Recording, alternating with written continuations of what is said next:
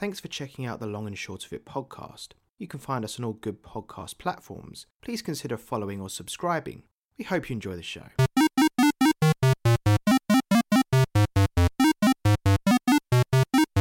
Hello and welcome to the Long and Short of It, the podcast where we discuss each of the games on the Metacritic Top 100 list. My name's Lawrence and I'm joined by... This is Dan. Welcome to the podcast. You're still a poorly Dan though, aren't you? I am. So we're recording back to back. So if you listened to the episode last week, our lovely, really, really good Spider-Man Miles Morales episode, you would have heard that that I couldn't string a sentence together, and I still can't, and that's on a normal day. Right. I'm sick. But the difference, even though we have recorded back-to-back, is that this is releasing on the 5th of January, so Happy New Year to everyone. Yes.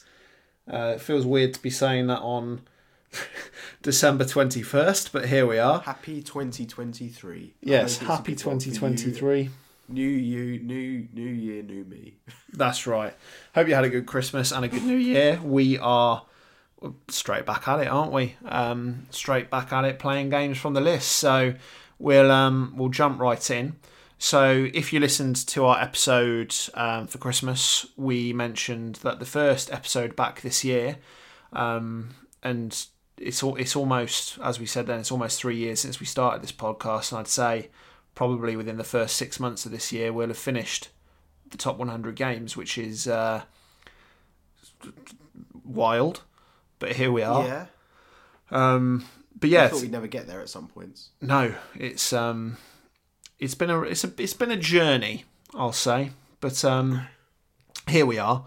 We are focusing today on number 66 on the list. So with a Metascore of 94, we are focusing on Super Mario Advanced 4, Super Mario Bros. 3, which is a mouthful to say the least. It was released by Nintendo in 2003 and has a Metascore of 94%. So it's number 66 on the list, around the halfway point. This is a bit of a funny one, because even though this is Super Mario Advance 4 Mario Bros. 3, which came out on the Game Boy Advanced, this really is just Mario 3, Super Mario 3, which came out for the NES. There are some differences. So I was looking into this yesterday. Yeah. And it is essentially, I think, so this came out, what year did this come out? Originally? Yes. So Super Mario Advance 4, not Super Mario Bros. 3. Advance 4 came out in 2003. Yeah. So in modern times, I think this would be described as a remaster rather than a remake or anything like that. Yeah. Basically, the Game Boy Advance version had, I think, more colour. It had some redone bits here and there. It had voice work in there, so the voice of Mario. I think it might have had some new music added in. There were 30-something new levels that were locked behind some sort of device that I can't remember. And it also had a multiplayer, and you could play as Luigi in it as well. So there were some things there that made it a bit different. But yeah, essentially, the base game is a slightly improved version of Mario Bros. 3. Yeah, and I think, obviously we've talked about a few Mario games on the list so far. With some of the big hitters being Mario 64, Mario Galaxy. We've got Mario Odyssey coming up at some point this year as well. And I mean, we'll get to talking about it in a bit more depth soon, but I would argue that Mario 3 is probably one of the most important games, but arguably ever.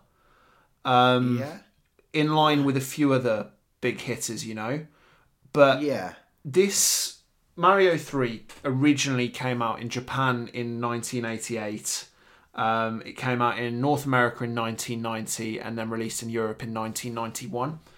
And I know quite a lot of stuff about this game, and particularly where Nintendo was and where the fan base was with Mario at this particular time. Because I'm weird and I watch like gaming history videos. There's a YouTuber I watch called The Gaming Historian. And the build up to the release of Mario 3, particularly in North America and maybe Europe as well, it was absolutely massive. So, bit of a history lesson for you. The game was first teased and shown off in a 1980s film. I think it's called The Wizard, in which I think it's a boy that's got, I think he's autistic, but he has an ability to like play video games amazingly.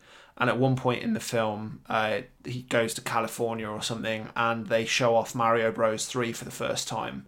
And that was a big reason for why that film was successful, because people went to basically use it to go and see a trailer for Mario Bros. 3. And the reason that the build-up for this game was so big was it was kind of considered to be the real sequel to Super Mario Bros., so the original Mario Brothers game.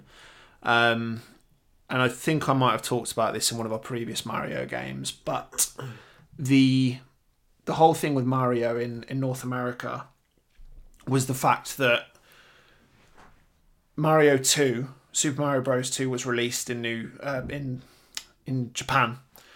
But when it was shipped over to the US, game testers said that the game was just far too difficult for American audiences. So they never released it, and it was released years later as Mario 2 The Lost Levels. So what they did was they basically reskinned a game that was coming out for the NES anyway for Mario 2, a game called Doki Doki Panic. And anyone that's played Super Mario Bros. 2 will know how massively different it feels compared to any of the other games in the series. And that was the reason why Mario 3 became such a big thing before it came out, because it was, in the eyes of a lot of particularly Americans, it was the sequel to Mario 1. And, you know, Mario 1 arguably was the game that saved the video game industry, because, you know, when Nintendo released the NES in the early 80s, the video game industry was on its knees after the crash in the very early 80s. So that's a bit of a history lesson for you. Have you heard me talk about all that stuff before? You probably have. Yeah, I did know some of that stuff, but I'd kind of forgotten it. Yeah. So yeah, This game, yeah. What were you going to say? I didn't have anything to say. Okay, excellent. So obviously this game it's a bit of a classic. We're focusing obviously on Advanced 4, but really this is a conversation about Mario 3, I think. Yeah, so, in terms of the design and the gameplay, this is Mario Bros. 3. Yeah, definitely. So, do you have any history with this game, and where did you play it for this episode? No, so the first Mario game I played was Mario Land 1 on the Game Boy. Same as me. And then Mario Land 2, and then so on and so on. But obviously I'm aware of the games before then, but they do become a bit of a blur for me. So I'd never played it before. This was my first time. And I played it on the Wii U via the eShop version, which is available. Well, it's no longer available, but was available. I bought this in advance a few months ago. So yeah, that's why I played it. What about you? So I do have history with this game. I've played this a couple of times in the past, because I'd always been aware that it was kind of like the favourite of the original Mario games, with the exception of maybe Super Mario World, which came out on the SNES a few years later.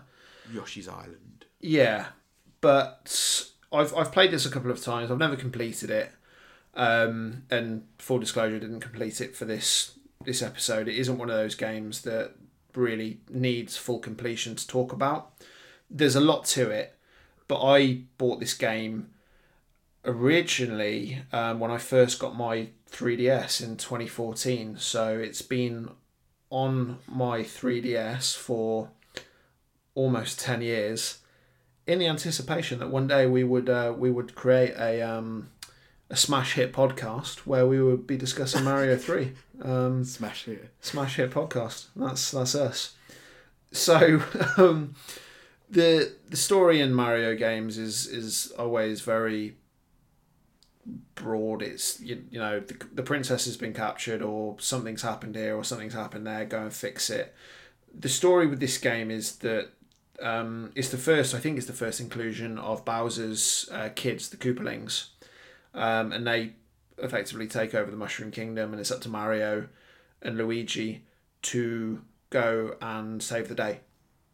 So there isn't really a story to talk about here. So do you want to talk about what the game consists of, or what the game is? So Mario, the old Mario, is sort of a side-scrolling game, and you can walk forwards and backwards, and the camera will follow you. But there are some levels where the camera scrolls, and you have to move quickly. You will be doing a lot of jumping. You will be using various items to enhance your abilities. You will be jumping on mushrooms' heads, and you will be punching blocks. And basically, the game is, how can we spin this idea in different ways to make it, or to keep it interesting? And that's what the game is. And they will add water levels. There will be like friction in some of the levels where you're going uphill or downhill. So yeah, they're playing with it in lots of different ways. There will be moving platforms. There will be bottomless pits. This is quintessential Mario, and you could even argue quintessential gaming. This is one of the primers for video gaming in 2022, and all the stuff that you've learned about video games, a lot of it was present here. So yeah. I mean, how do you describe a Mario game? Yeah, I mean, all you can really say is that it's a platformer. It's a platformer, and it's got quirks. And the original Mario game introduced that to us, and I feel that Mario 3 really worked on it. Exactly the same as what we say with the Zelda games, particularly the older ones, where here's the concept, and then games build on that as they go. And you can see a real difference between Mario 1 and Mario 3. Because like I said, we don't really count Mario 2, the American release of Mario 2 anyway, because it's so different. But with Mario 3, the big change here is obviously tweaks to the gameplay, etc., but it's the different costumes you could get. So Mario 1 is the case. You get a mushroom to make yourself bigger. You get a star to make you invincible for a little bit, and you could get the fire flower to shoot flame. And I think that's it, wasn't it, from the original Mario? I don't think there were any other power-ups. I think so. I think those were the key three. Yeah. Whereas in Mario 3, there was just so much more to it. So you've got things like various secrets that you could find along the way. Tanuki suit, and you can also just get the little raccoon tail and stuff. You could fly and go and find clouds up in the air, and if you've got specific keys, you can just go to another world. And I think with this game, if you found 2 or 3 magic flutes, you could just immediately warp to the final world. But the big thing here, I mentioned earlier, you can fly with the raccoon suit or the Tanuki suit, but you've got different suits that Mario can wear. So you've got the raccoon suit, which will give you the ability to fly, the Tanuki suit, which turns Mario to stone, which means I think that he doesn't take damage. You've got the frog suit. Did you play with the frog suit at all? Because I know that you didn't complete this game either. No, I didn't complete it. I don't think I used it myself, but I did see footage of it being used. Yeah, so frog suit, not ideal for on-land platforming or movement, but fantastic for when you're going underwater. And then you've got things like, I think this was the first inclusion of the Hammer Bros suit as well. And the Hammer Bros have become quite a big part of the Mario franchise over the years. And you've got different quirks and gimmicks, I suppose, in this game. Like once you get to a certain point, you go into a giant world where the question mark blocks are giants and the Goombas are giants, and you have to edit your way of play to kind of work out how to get past these things that originally you didn't even think about, but now it's this completely new quirk. So, as we said, there isn't really a story in this game. This is primarily all about the gameplay. So, speaking of gameplay as king, and I know we're talking about a game that originally released in the late 1980s, so it is hard to be, entirely neutral on it. But do you think this game is fun? That's a really tricky question. As well as that, as the fact that you and me didn't grow up with this game. This game is massively loved and respected by, millions of people around the world. And I think the main people that appreciate it are mostly, not exclusively, but mostly people that are maybe a few years older than us that got to enjoy it when it first came out, which I think is important to point out. I've played 2D Mario before, and I enjoyed it less than those games. I found it to be a bit floaty, a bit slidey, but I think there probably is some fun to be had here. But you've got to get past, I suppose, accepting what the game is and what it isn't. So if you've played it before, if you've got experience with it, memories of it, nostalgia with it, you're going to find it fun. New players, you've got to kind of know what you're getting yourself in for with it. I don't know what you think. I think it's fun. It depends what you go in with. Like, if you go in with the expectations that this is going to be as good as or on the same level as a side-scrolling Mario game that comes out today, then you're probably going to be disappointed. But if you're going into it with the expectation of, I'm going to play an old Mario game that's classed as a classic, and it may not be up to scratch with what I'm used to playing or the kind of games that I play these days, but it's its own thing, I think you'll have a good time. I went into this with no expectations. Like I said, I've played it a couple of times before, but I knew that this wasn't reinventing the wheel. Similar to when we played the first Zelda game that we did. What was it called? You're talking about Link to the Past. Link to the Past, yeah. And when we did that game, we were still relatively new into the list, so I wasn't really sure what I was expecting, and maybe I was expecting a little bit too much from that game. But as we've matured and the podcast has grown, you kind of go into these games not having expectations that you think are going to be met, because a game from 1988 is probably not going to live up to the expectations of someone that plays even side scrollers from 2022. It's not the same thing.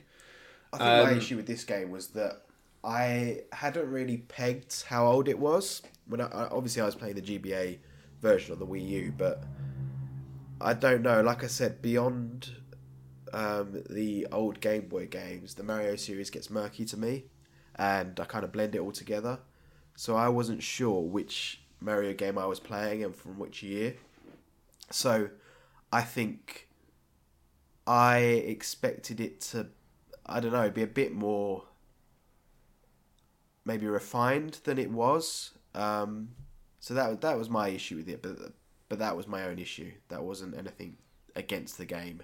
Yeah, that's fair enough. I mean, in terms of favourite move, again, it's a very basic old Mario game.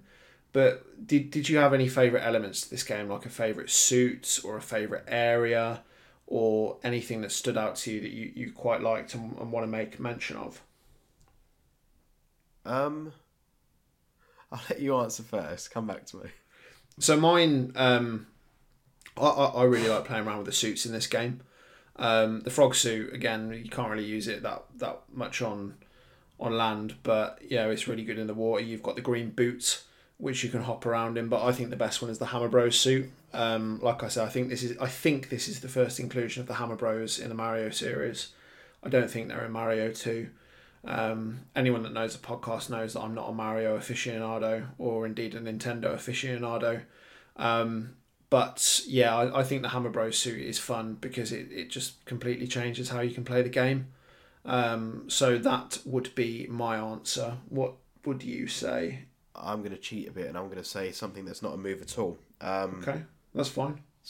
So this was the first Mario game to have an overworld, and obviously Nintendo would make overworlds one of their things, one of the things that they did really well over the years. And I believe, no, maybe it wasn't the first one. Maybe Zelda had an overworld before Mario. But either way, this was the first yes. Mario. I think Zelda 1 had an overworld, obviously, before this it did. came out. But either way, this was the first time that Mario had an overworld, and this overworld that they've got, you can trace that all the way to games that have literally just come out in the Mario series, and well, not just come out because nothing's come out this year, but games that have very recently come out in the Mario series. This overworld idea that they had, the structure for that is still used. So you've got the levels, you've got the bits in between, the little areas that you can go to, maybe get a power up. You've got little mini games that you can play, and you've got Toad your houses. boss. And you got your boss at the end, and then you unlock the next world, and then you progress until you reach the final boss. That's how even things like Mario Galaxy 1 and 2 play, and we've completed a lot of Mario games on the list so far, and most of them have this structure. So the fact that it started here, I think it just deserves a mention. So that's going to be mine. That's fair enough. It's hard to find things to talk about with this game because of, which makes it a fantastic topic for a podcast, a smash hit podcast, might I add. But these are the cards that we've been dealt, and like I'm quite grateful for the fact that the thing that I want to point out is that I'm quite grateful for the fact that this list isn't full of like games from the late 80s, early 90s. Yeah. There are some fantastic games. Yeah, there are some fantastic games from that era, but I think for games like this and for games like A Link to the Past or Link's Awakening, for example, or Zelda 1 and 2, it's very hard to go back and play them as someone that didn't enjoy them when they were a kid, and it's exactly the point that I made with my Mario 64 comments in that episode.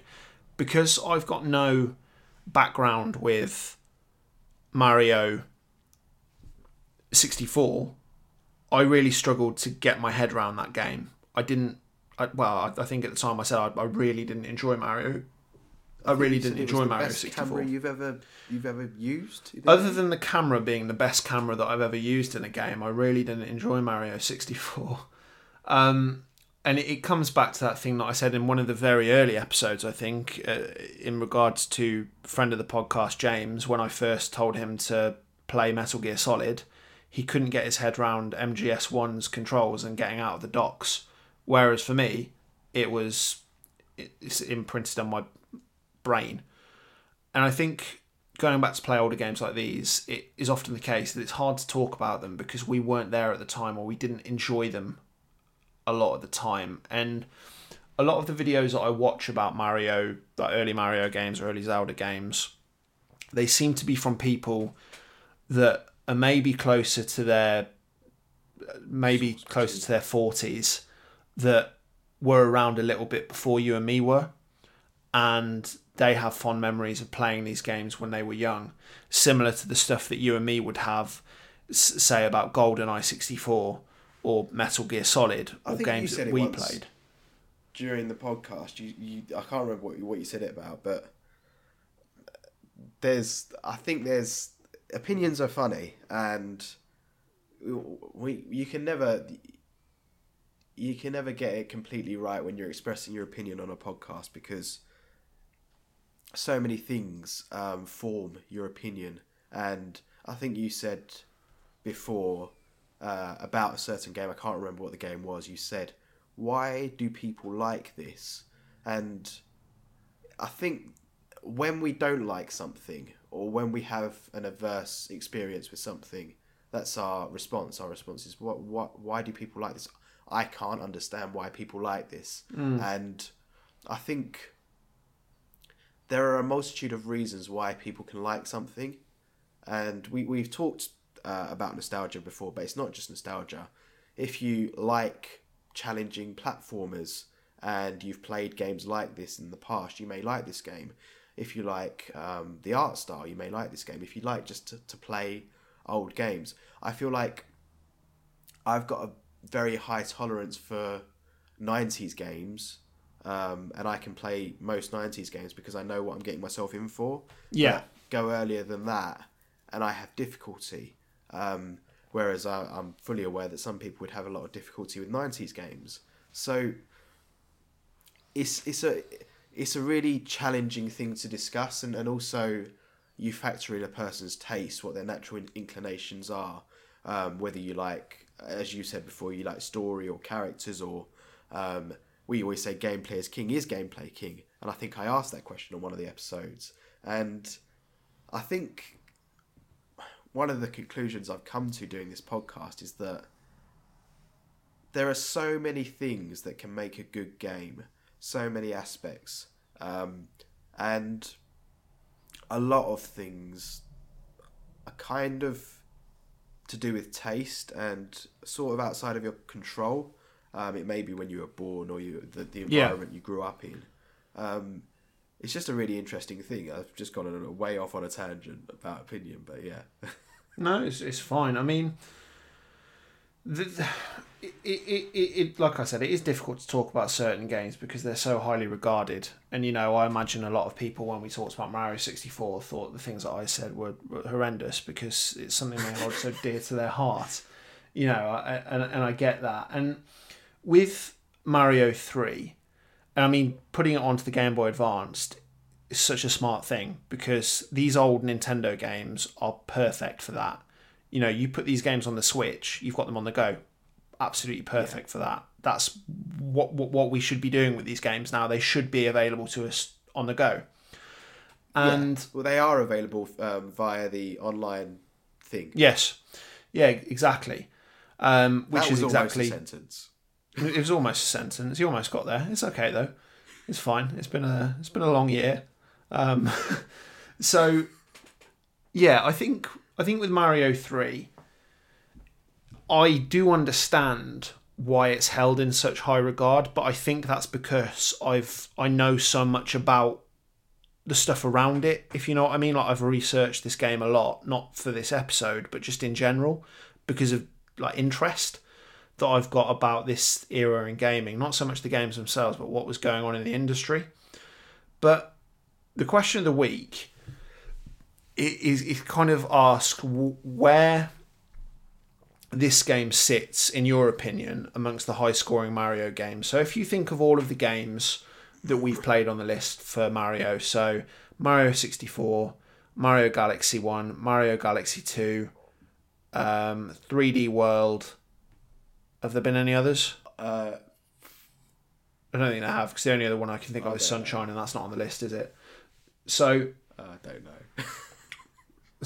You don't know anymore. But I don't know. If you take your own experience with Mario, and particularly the 3D Mario games, out of the equation, do you think this game deserves to sit amongst, the high society that it's in this list? Or do you think it is only here on the fact that this was a game that was so important in the 1980s and early 1990s? It's incredibly difficult to say because we don't even have another 2D Mario to compare it to, do we? No. I think this is the only one on the list, and that's due to a flaw of the list in that games not being retroactively reviewed. Yeah, the scores of these games only started being compiled in, I think, the 2000s. Yeah. Or maybe the late 90s. I think it was the late 90s. Yeah, I think it might have been the late 90s. So anything prior to, I think, something like Mario 64, they only made their way onto the list through re-releases. So we played the Zelda collection. That was re-released on the GameCube. That's how we played Zelda 1 and 2. We played the Game Boy Advance version of A Link to the Past. And we played the Game Boy Advance version of Super Mario Bros. 3. So the only way these games are making their way onto the list is if they're re-released in some fashion. So I don't think this list is flawed in so many ways already, and this is another reason why it's flawed, in that it's not a complete picture of gaming landscape, and certain times in gaming tend to be favoured, and as we've already discovered, the early 90s, the whole of the 80s, even the late 70s, they're just not represented on this list. So that makes it difficult to say whether this game deserves to be there, because there's nothing sort of comparable from the same time frame. There's no 2D Mario games. So, and I find it very, very difficult to compare 3D Mario to 2D Mario. I think it's much easier to compare 3D Zelda to 2D Zelda than it is with the Mario games. So, for the reason of it being the only 2D Mario, I think it is relevant. It is relevant to the conversation. Whether it deserves to be the only 2D Mario, that's another question. I would have liked to play Super Mario World on the list, but obviously it didn't happen. Yeah, it's a shame because I've never completed that game. So, yeah. Well, I think for me, like in terms of where it sits amongst the other high scoring, I think I said in the Mario 64 episode, I understand why it's there. I don't particularly like that game, but it's got an importance behind it, and it's exactly the same as Ocarina of Time. I think you could easily argue that Ocarina of Time isn't the greatest game of all time, as it's often lauded on lists like this. But it is, at the same time, you could one of the most important. It is, and that's yeah. That's why it's kind of holds that interesting spot, isn't it? Yeah, and I don't think Mario 3 is one of the best games of all time, and maybe that's just because of my own lack of experience playing it back in the day. But I would argue that it is up there with one of the most important games of all time, and therefore it probably deserves to sit in around about the same position as Mario 64. I enjoyed playing this more than I enjoyed playing Mario 64. And again, that's an entirely subjective viewpoint. But we said that Mario 64 is an incredibly important and, what's the word I'm looking for? Not inspirational. What's the word that people use when they take something from something else to build on it? Iconic? Yeah, that's not the word I'm looking for, but it fits the bill. It's an iconic game. And I think Mario 3 lies in the same position as Mario 64. They were both bases that were built on.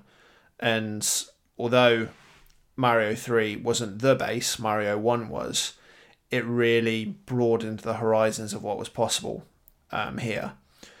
So I realise this is a bit of a shorter episode, but again, it's a shorter kind of game. You've probably noticed with our Zelda 1 and 2 episodes that they were quite similar. But in terms of wrapping up, this comes in at number 66 on the list. Do you think it deserves to be there? Yeah, I think it does. It's not a game that I would like. I just heard the sentence I was going to say in my head, and it made me laugh. It's not a game I ever want to think about ever again in my entire life. I was going to say it's not a game that I would like to play. Yeah. But to be fair, that's something I say a lot on this podcast, so, maybe it's your turn to say it.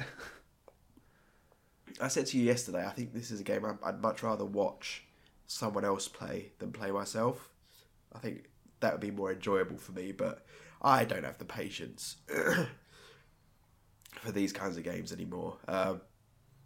So I think it does deserve to be there. As the only 2D Mario game, I think it does deserve to be there. I think 2D Mario needs a representative, and a lot of people do love Mario 3, so why not Mario 3? I'm